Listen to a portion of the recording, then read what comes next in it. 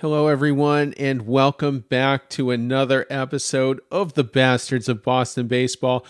Kind of a change in pace tonight. I had a special guest on the show.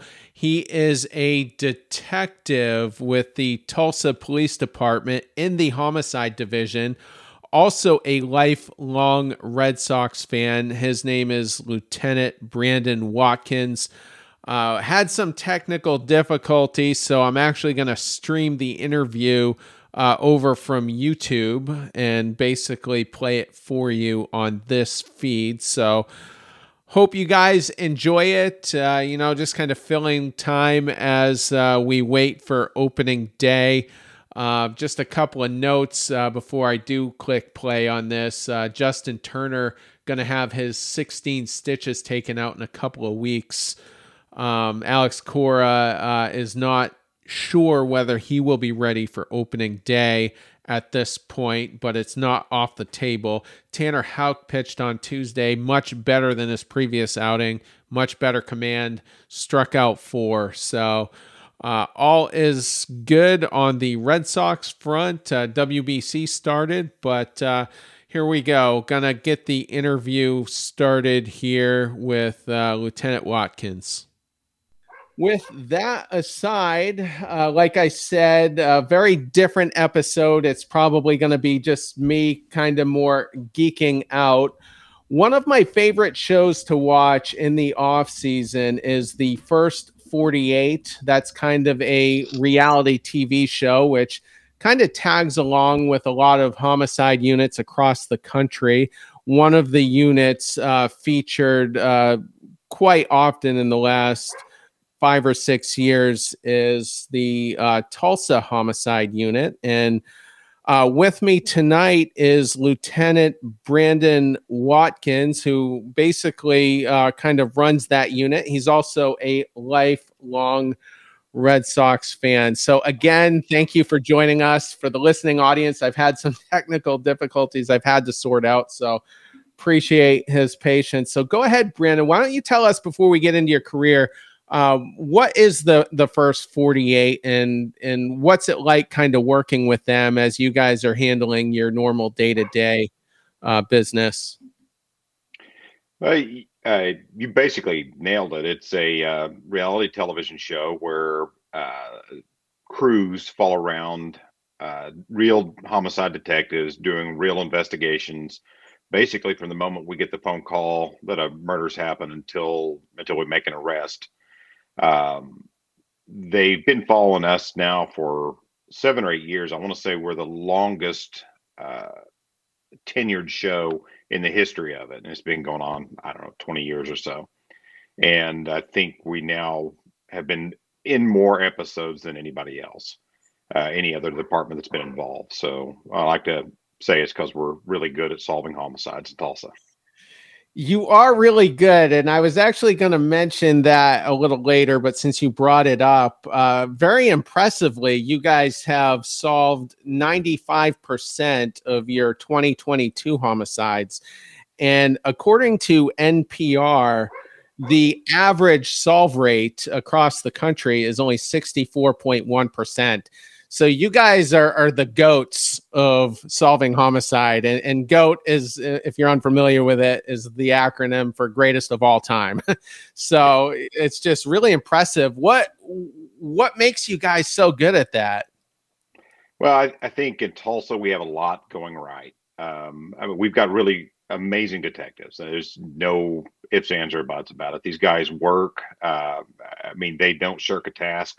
They are out at 2 o'clock in the morning. They don't go to bed until it could be 2 days before they actually, sit down and take some rest because they're very committed to it. We have a good district attorney's office. I mean, I don't know if you're aware, Oklahoma, or at least our part of Oklahoma, became an Indian reservation a couple of years ago. So now we have to work a lot with the federal government. And the more I work with the feds, the more I appreciate our district attorney. Um, we have a great community in Tulsa. I mean, people talk to us. We don't have a problem talking to people and getting them to talk to us. I mean, even in areas that normally they're a little reticent to talk to us, they still do, to at least my unit. And think that's in large part to the first 48. I mean, they kind of show that we care, that we're out there busting our butts for everybody. I don't care if you're a homeless man who's been murdered or the richest person in Tulsa. We're out. We're giving the same amount of effort for everybody. We genuinely care and we want to solve these murders. So you've been a lifelong Red Sox fan, and we're going to be getting into that in the later part of the episode. But when did your career begin in law enforcement? In 1997, I was a newspaper reporter for about 4 or 5 years after college, and I was kind of bored. My best friend was a police officer. I would go and I'd work out in the mornings with him, and I was around all these other police officers, and I just kind of liked them. I thought they were funny. They were pretty cool, and I was getting bored with what I did. I wasn't enjoying myself, and I thought, I'll try this for a little while. Maybe I can get a book out of it, or become the next great American author. 25 years later, there's no book, but I've had a great career. And so take us through what types of work. I mean, you probably started in patrol and then probably, moved up through the ranks. Yeah. Everybody starts in patrol, and I love patrol. I really had no plans on ever leaving patrol. You're always the first person through the door. You're always the first person at every scene, no matter how awful it is. You're the guy there handling it as it happens. Then I started making the mistake of promoting, and once I promoted, I a lot of your ability to control where you're going and who you're working with is gone. And I was stuck on midnights for 3 years, and I'm just not a midnights person. I need my sleep. When the lights go out outside, they go out in my bedroom too. I should be in bed now. Um, that being said, after a little while, I kind of got the itch. Everybody kind of wants to go to detective division at some point. And as a supervisor, it's really hard to get into detective division. What I ended up doing is I took a job nobody else wanted, in the burglary unit. Burglary, I had like 9 detectives. We worked 16,000 cases a year, and it was overwhelming. I mean, and when I walked in, those guys were beat down, they were worn out, they were tired. And I kind of changed the focus of how we were doing things. Instead of working individual burglaries, we started working suspects. Man, we had a great time. We were doing, stuff like putting deer stands up in trees over a parking lot so we can catch people breaking into cars. We were running all kinds of, I mean, we did a lot of stuff that didn't work. We did a lot of stuff that didn't work, but it kind of got me a little bit of notice on the department that, this is not a unit that's sitting behind its desk like most detectives.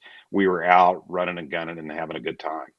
And when Dave Walker decided to take the homicide unit, I moved into his spot in robbery, and I worked in armed robbery for the next 7 years while Dave was in homicide.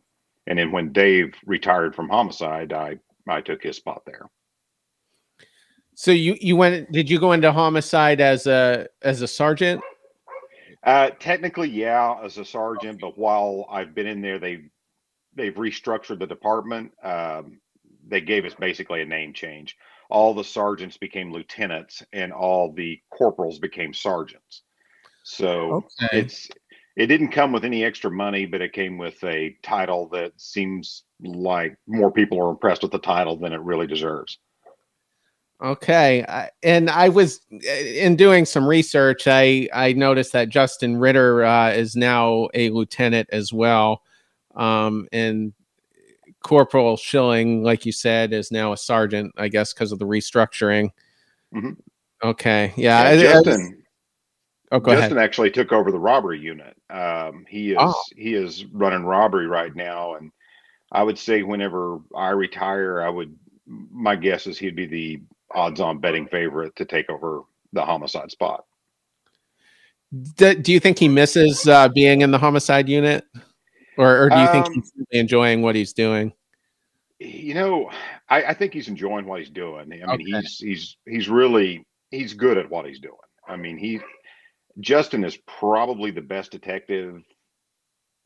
I think I've ever been around. Maybe him or Ronnie Leatherman, those two guys. And then there was a guy back in burglary that he didn't want all the hoopla, but he was an amazing detective.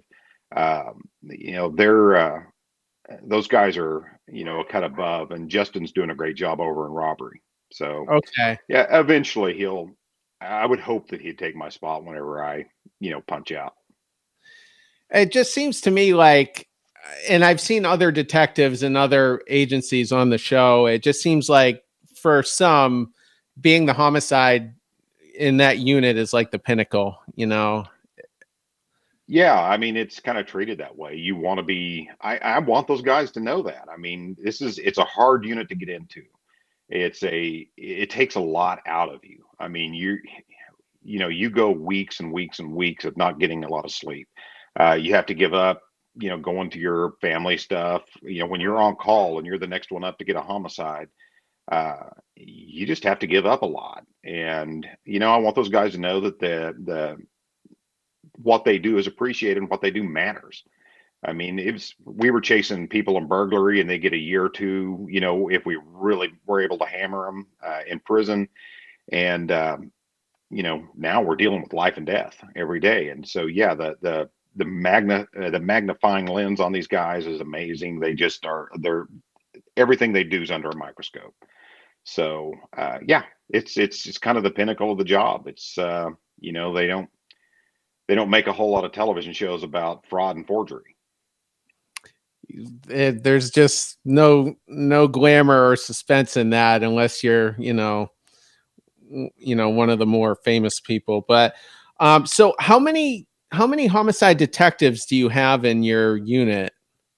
Currently I have 10 detectives, and then I have 2 sergeants. It would be Nathan Schilling and Jeremy Stiles. Now Jeremy is back in cold case, but he comes out and basically works every fresh case with us as well. Okay, that's interesting because I mean, over the years, and you've had people come and go, but so it seems like the show basically has featured everyone that's been a detective in your unit, just about. Yeah, the shelf life on these detectives are not real long. I mean, the pressure is pretty intense, and it kind of stays on it. There's only so many times you can knock on somebody's door to tell them that their loved one is dead before it really starts to wear at your soul. So we go through a lot of people. Chase Calhoun was on the show for a while. He promoted. Justin promoted. You had several people quit. Matt Frazier quit, and I was so bummed about that. Yeah, well, his dad was a Yankee, so you can always hold that against him. Now, Matt worked for me in robbery. Usually the progression on the department is you work in robbery and then you go on to homicide. And Matt worked with me in robbery. Justin worked for me in robbery. John Brown did a little bit, but these guys were just always really, really good. But you get pushed long enough, you kind of want to break and you want to get away from it.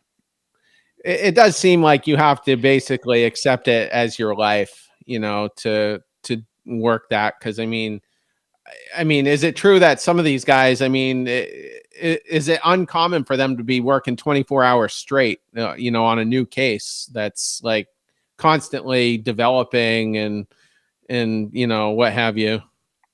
No, it's very common for that to happen. One of the nice things that we do in Tulsa, and another reason I think we've been successful over the years, is that when I get the call, I'll call 2 detectives in, usually the lead detective and whoever their backer is, or whoever's up to be their backer. We all go in, and as it starts unfolding and more work starts happening, I start calling more people in. And then whenever people come in during the regular shifts, they just jump in and start working. So you basically will have all 10 people or 12 people total working one homicide, and it could go 24 or 48 hours. People are just working it constantly. We've got a little couch that when you're worn out to the point, you go lay down on that couch and take a little nap, and then you get back up and you go right back at it. That's commitment. That's the sacrifice that you were just describing. And I so you kind of answered one of my next questions. I was just wondering, like, so if a lead detective, is next up, like, how long will pass before he's then, the lead detective on the next case? Sounds like it could be several days. Oh, it could be quite a while. We Yeah. have 10 detectives. We're going through this really nice outbreak of peace, love, and understanding in Tulsa. It's just been really, really slow for us. And so these guys are getting the first break since I've been in there coming on 5 years now, and it's the first real break some of these guys are getting. Now we've got two or three new detectives, and hopefully they don't think that this is what it's like. But when it starts jumping, yeah, it's pretty intense. And the city of Tulsa typically has what, around 70 per year? Is that what I read? Yeah, 65 to 70. I mean, we've gone up to 82 or so. Last year, it looked like we were going to hit a record, and then in October, it just slowed down, and it was wonderful. Do you think that could have been maybe due to the pandemic? Things were open again and, off to the races. I really wish that I had a good. I've been asked that a million times, and I Okay. just don't know. I mean, I wish I did know. I mean, maybe I would make more money than I do now having that kind of answer. Yeah. Okay. I was just curious. I mean, that was a trying time for everyone. All right. So before we move on to the baseball, um, I've got perhaps the toughest question for you, but it's hypothetical though. So if like the homicide of the century happened in Tulsa and only two detectives were going to work it, who are you going with? Who are you calling? Of I'll my give you my current take. squad are guys that have been forever, been there for a long time. All right, I'll tell you what. As long as you've been on the show. For as long as I've been on the show, guys that I've worked with, I think Ronnie Leatherman, without a doubt. Ronnie, I wish if you could clone Ronnie and make 10 of them, it would be perfect because he never gets upset. He never gets worked up. I mean, he is always just plods away and is super smart. He just does a fantastic job. Um, man, Max Ryden is another one that I love. Max Ryden. I mean, I worked with him for years. He and I worked together in burglary, then we worked together in robbery, and now homicide. Max just works at this rapid fire rate, and he does a great job. It's really hard to say who that second person was. Justin was probably the best detective I've ever worked around. Uh, Jason White. Jason White lives and breathes this stuff. It would be difficult, not to choose Jason, but I think I would start with Ronnie, and almost any one of these guys could fill in as that second person. So yeah, I'm not choosing the second one. Okay. I'm kidding you. I'll tell you who my favorite two are. And, you see way more and, can consider a lot more than I can because I'm just seeing what's on TV. But I really like Jason White and John Brown. For Yeah. some reason, it just seems like they get the most information out of it, at least from the cases I've seen on TV. It just seems like they get a lot of information, whether it's a suspect or a witness that, perhaps saw something. I don't know. It's just really cool to watch them work on TV. You're not wrong. Both of them are fantastic. Honestly, you don't get to be in homicide unless you're just a notch above. You know, Jason Jason has just this knack of talking to people, and he enjoys it. He eats this stuff up. He lives for homicide. Um, he's been doing it. Him and Mark Kennedy have been doing it longer than anybody else in the unit. I don't know how they've done it as long as they have, but they're just fantastic. And then John is just. I can't say enough good about John. He just is a worker. He just goes and works. And John likes to argue. That's one of his pastimes and his favorite things is he will argue. He will take the opposite of whatever it is, and it's really, really valuable because you kind of get groupthink going on. John will be the person to go outside the group and argue the other way, and he's again, these guys are fantastic. Mark Kennedy is another one not to sleep on. Big jug-headed, goofy-looking guy. He has not had an unsolved murder since 2014. So he's coming on 10 years, and Justin Ritter, when I first came in, told me Mark's cases are touched by God. said just weird stuff happens, and his murders get solved. He had a murder last year, year before last, where all we had was a Hispanic male named Juan was a suspect, and Juan had a cold sore on his lip. That's it. Those are the only identifiers, and I'm going, well, this one's not getting solved. This is, the only hope that I had that it was a Mark Kennedy case. And sure enough, the next day, a guy was caught stealing beer out of a local convenience store, and he tells the security guard at the store to stay back. I've already killed somebody. I've just killed somebody, and the guy kind of kept him there. And it was a Hispanic male named Juan with a cold sore on his lip, and wow. It was just like, well, that's a Mark Kennedy case in a nutshell, right there. So I was actually going to bring him up because just by, again, I'm only seeing what's on the show. He seems like he's the most intimidating of all of them. Like, for whatever reason, he's just extremely strong in the interviews, and he comes off like a tough guy. And I was seeing a rerun of one episode recently, and his case had nothing to do with the show. He wasn't the lead detective. I don't think he was in the show until this part. And I think it was Ritter and someone else were walking past one of the interview rooms, and you caught a glimpse of Kennedy in there just screaming and just lighting into whoever it was. And I was like, yeah.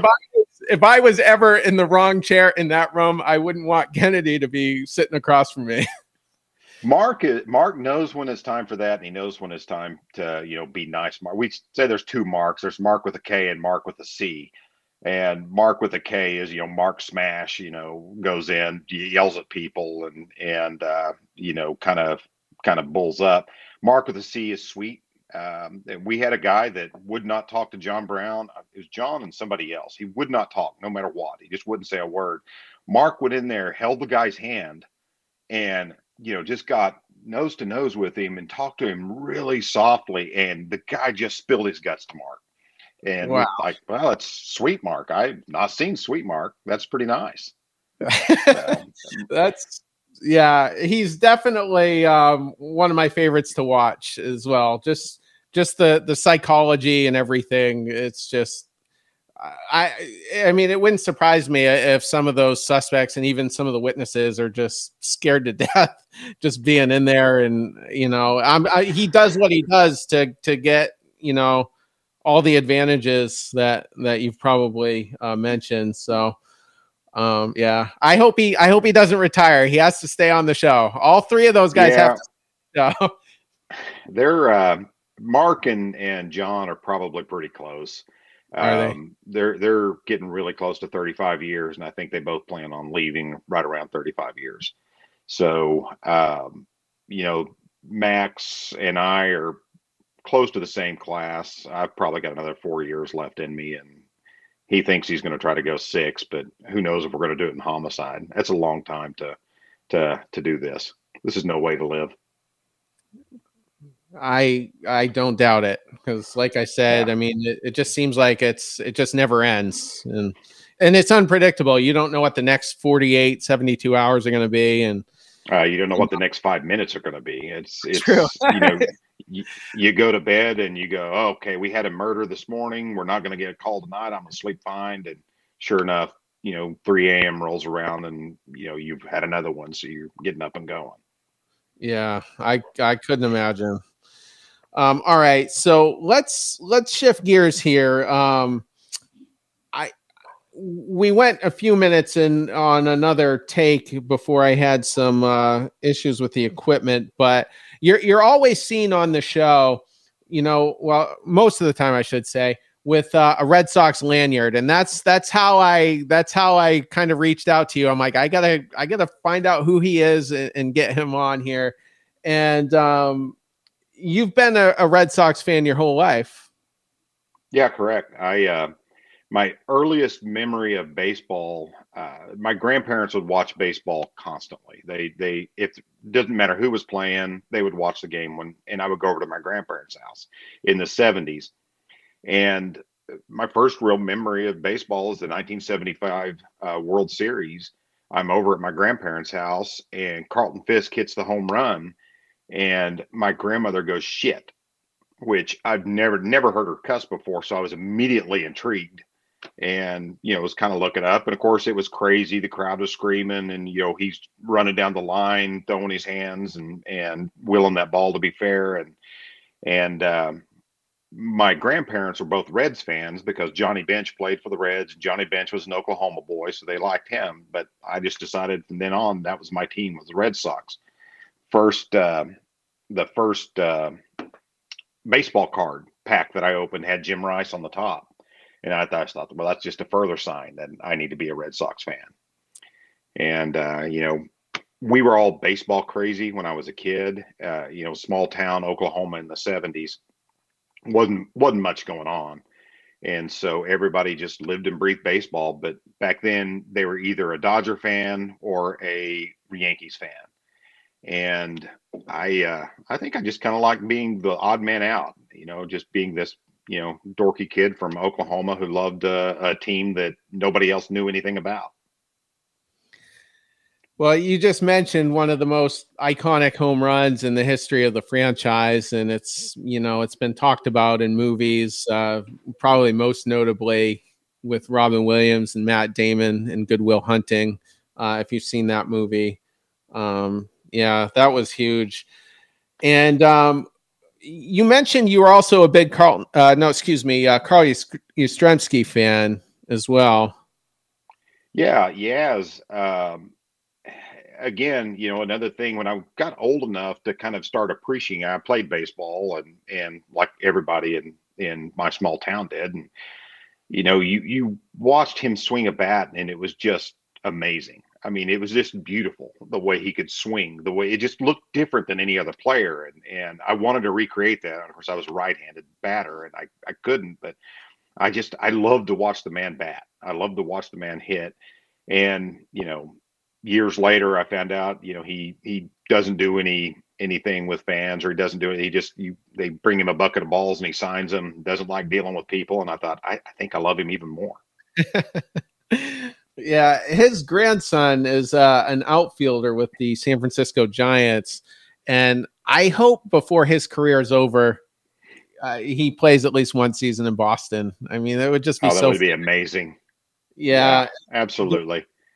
The Red Sox haven't had a great outfield in recent years, especially after trading Mookie Betts, and they signed a kid from Japan who seems to have a lot of hype behind him. But I'd love to have a guy like Yastrzemski in the outfield.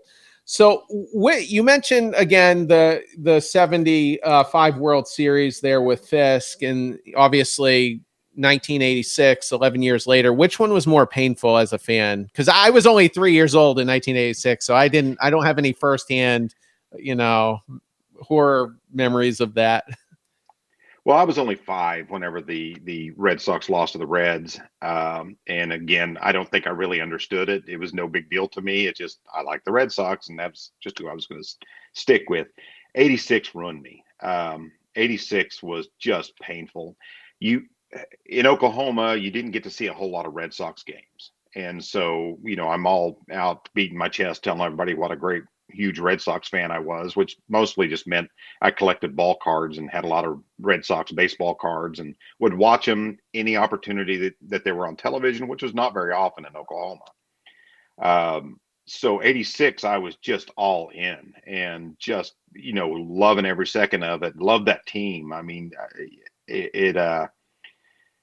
everything about 86 just seemed magical. And then, then it happened. And I remember watching the ball roll between Buckner's legs and just being depressed for about the next 4 years. It just tore me up. And I never was upset at Buckner. I always was angry at Calvin Schiraldi. Threw away all my Calvin Schiraldi cards. Even when he played for the Cubs, I wouldn't keep them. So I thought, Buckner had played a heroic series after that. He was hurt the whole series and he was trying, and he's going to be remembered for that forever. But I personally never blamed him. But it was a painful, painful thing.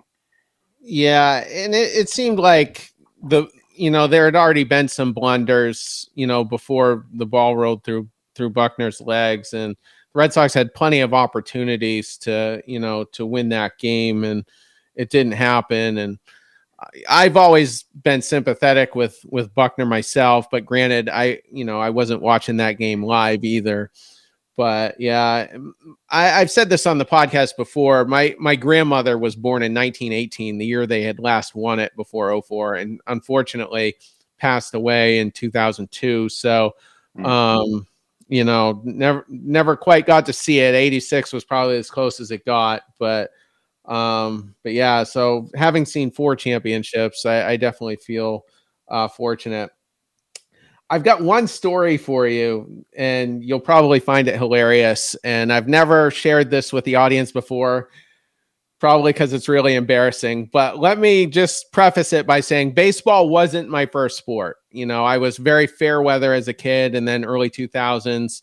I had been a boxing fan previously. A lot of my favorite boxers had retired, and that's kind of how I gravitated towards baseball. But I was a bellboy at a semi-fancy hotel in Portland, Maine, and I got called to the front to assist this couple with their bags. And the wife was probably looked to be about mid-40s, very attractive lady, very chatty. The husband, probably early 50s, very unassuming, very quiet. And so I was chatting more with the wife, and I get their luggage on the bell cart. We walk across the lobby. We're in the elevator, and the door's closing. And my coworker at the front desk was staring at me, just like peering into my soul with this furious look on his face. And I'm like, what the hell is his problem? And I get them up to their room. I get them all situated, make sure the temperature's good. Everything works, all that. And if they need anything, come find me. And I go back down to the desk, and I confront my coworker, and I'm like, dude, what is your problem? And he grabs me by that dumb jacket they used to make me wear, and he's shaking me back and forth. He goes, do you have any idea as to who that was you were just helping? And I was like, actually, no, I don't know who that was. He said, that was Dwight Evans, right fielder for the 1986. I'm up there oblivious as hell. And by that point, I'm pretty, into being a Red Sox fan, but admittedly not too strong on the history. So I don't tell that story too often. I potentially just told it to thousands of people. But yeah, so I whiffed. That was my version of being Buckner and the ball going through my legs on that one. Because I would have had some questions had I known who he was. But yeah, so I think that'll about do it. I didn't have anything else, and I appreciate you taking the time, and especially with a couple of glitches early on. But I'm a huge fan of the show, and I hope everybody, gives it a watch. Actually, I do have one final question. Actually, I meant to ask you before. Is there any other departments on that show that you particularly admire, if you even get the chance to see them? I hate to admit this, but I actually have never seen the show on television. Really? Yeah, I don't Okay. have cable. We watch. We'll have a screening where we make sure that there's nothing that's in the episode that's going to like out one of our witnesses, or if there's information that's coming out that doesn't really belong in there, that we don't want to accidentally put somebody's social security number on television. And so that's the only time I actually ever see them. My girlfriend, she watches them, and she makes fun of me because she said all I do is stand in the background and kind of look confused. And but I'm a little more of a quieter presence than Dave Walker was. I try to stay back and let the detectives work the case. It's just a difference of personality, I think, there. But yeah, Walker was the hardest working person I think I've ever been around. So I work hard, but I do it in a quieter way. But, yeah. I noticed for a while he seemed like his presence was quieter, and then after a while you'd actually see him in the interview rooms, helping out. Yeah. and all that. Yeah. And there was an episode that covered his retirement as well. So kind of, like I said, I'm always sad to see them all go. I hated, you mentioned Matt Frazier. I was really bummed when he left, but yeah, Walker, whenever people come in, they'll come in to visit, or they'll come in to take a tour of of our station and, meet the guys and stuff. And I always see the look of disappointment on people's face when I walk out and I'm not Dave Walker. So everybody loved Dave.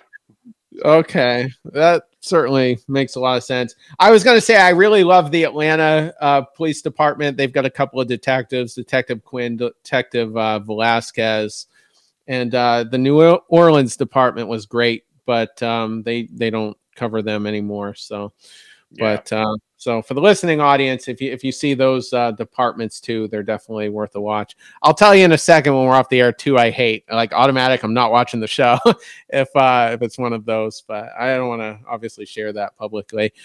So again, appreciate you coming on, and for the listening audience, we'll be back when as things develop, probably no later than Sunday at the furthest. So. Hope everybody enjoyed this. We don't do it too often. So everyone have a good rest of your week.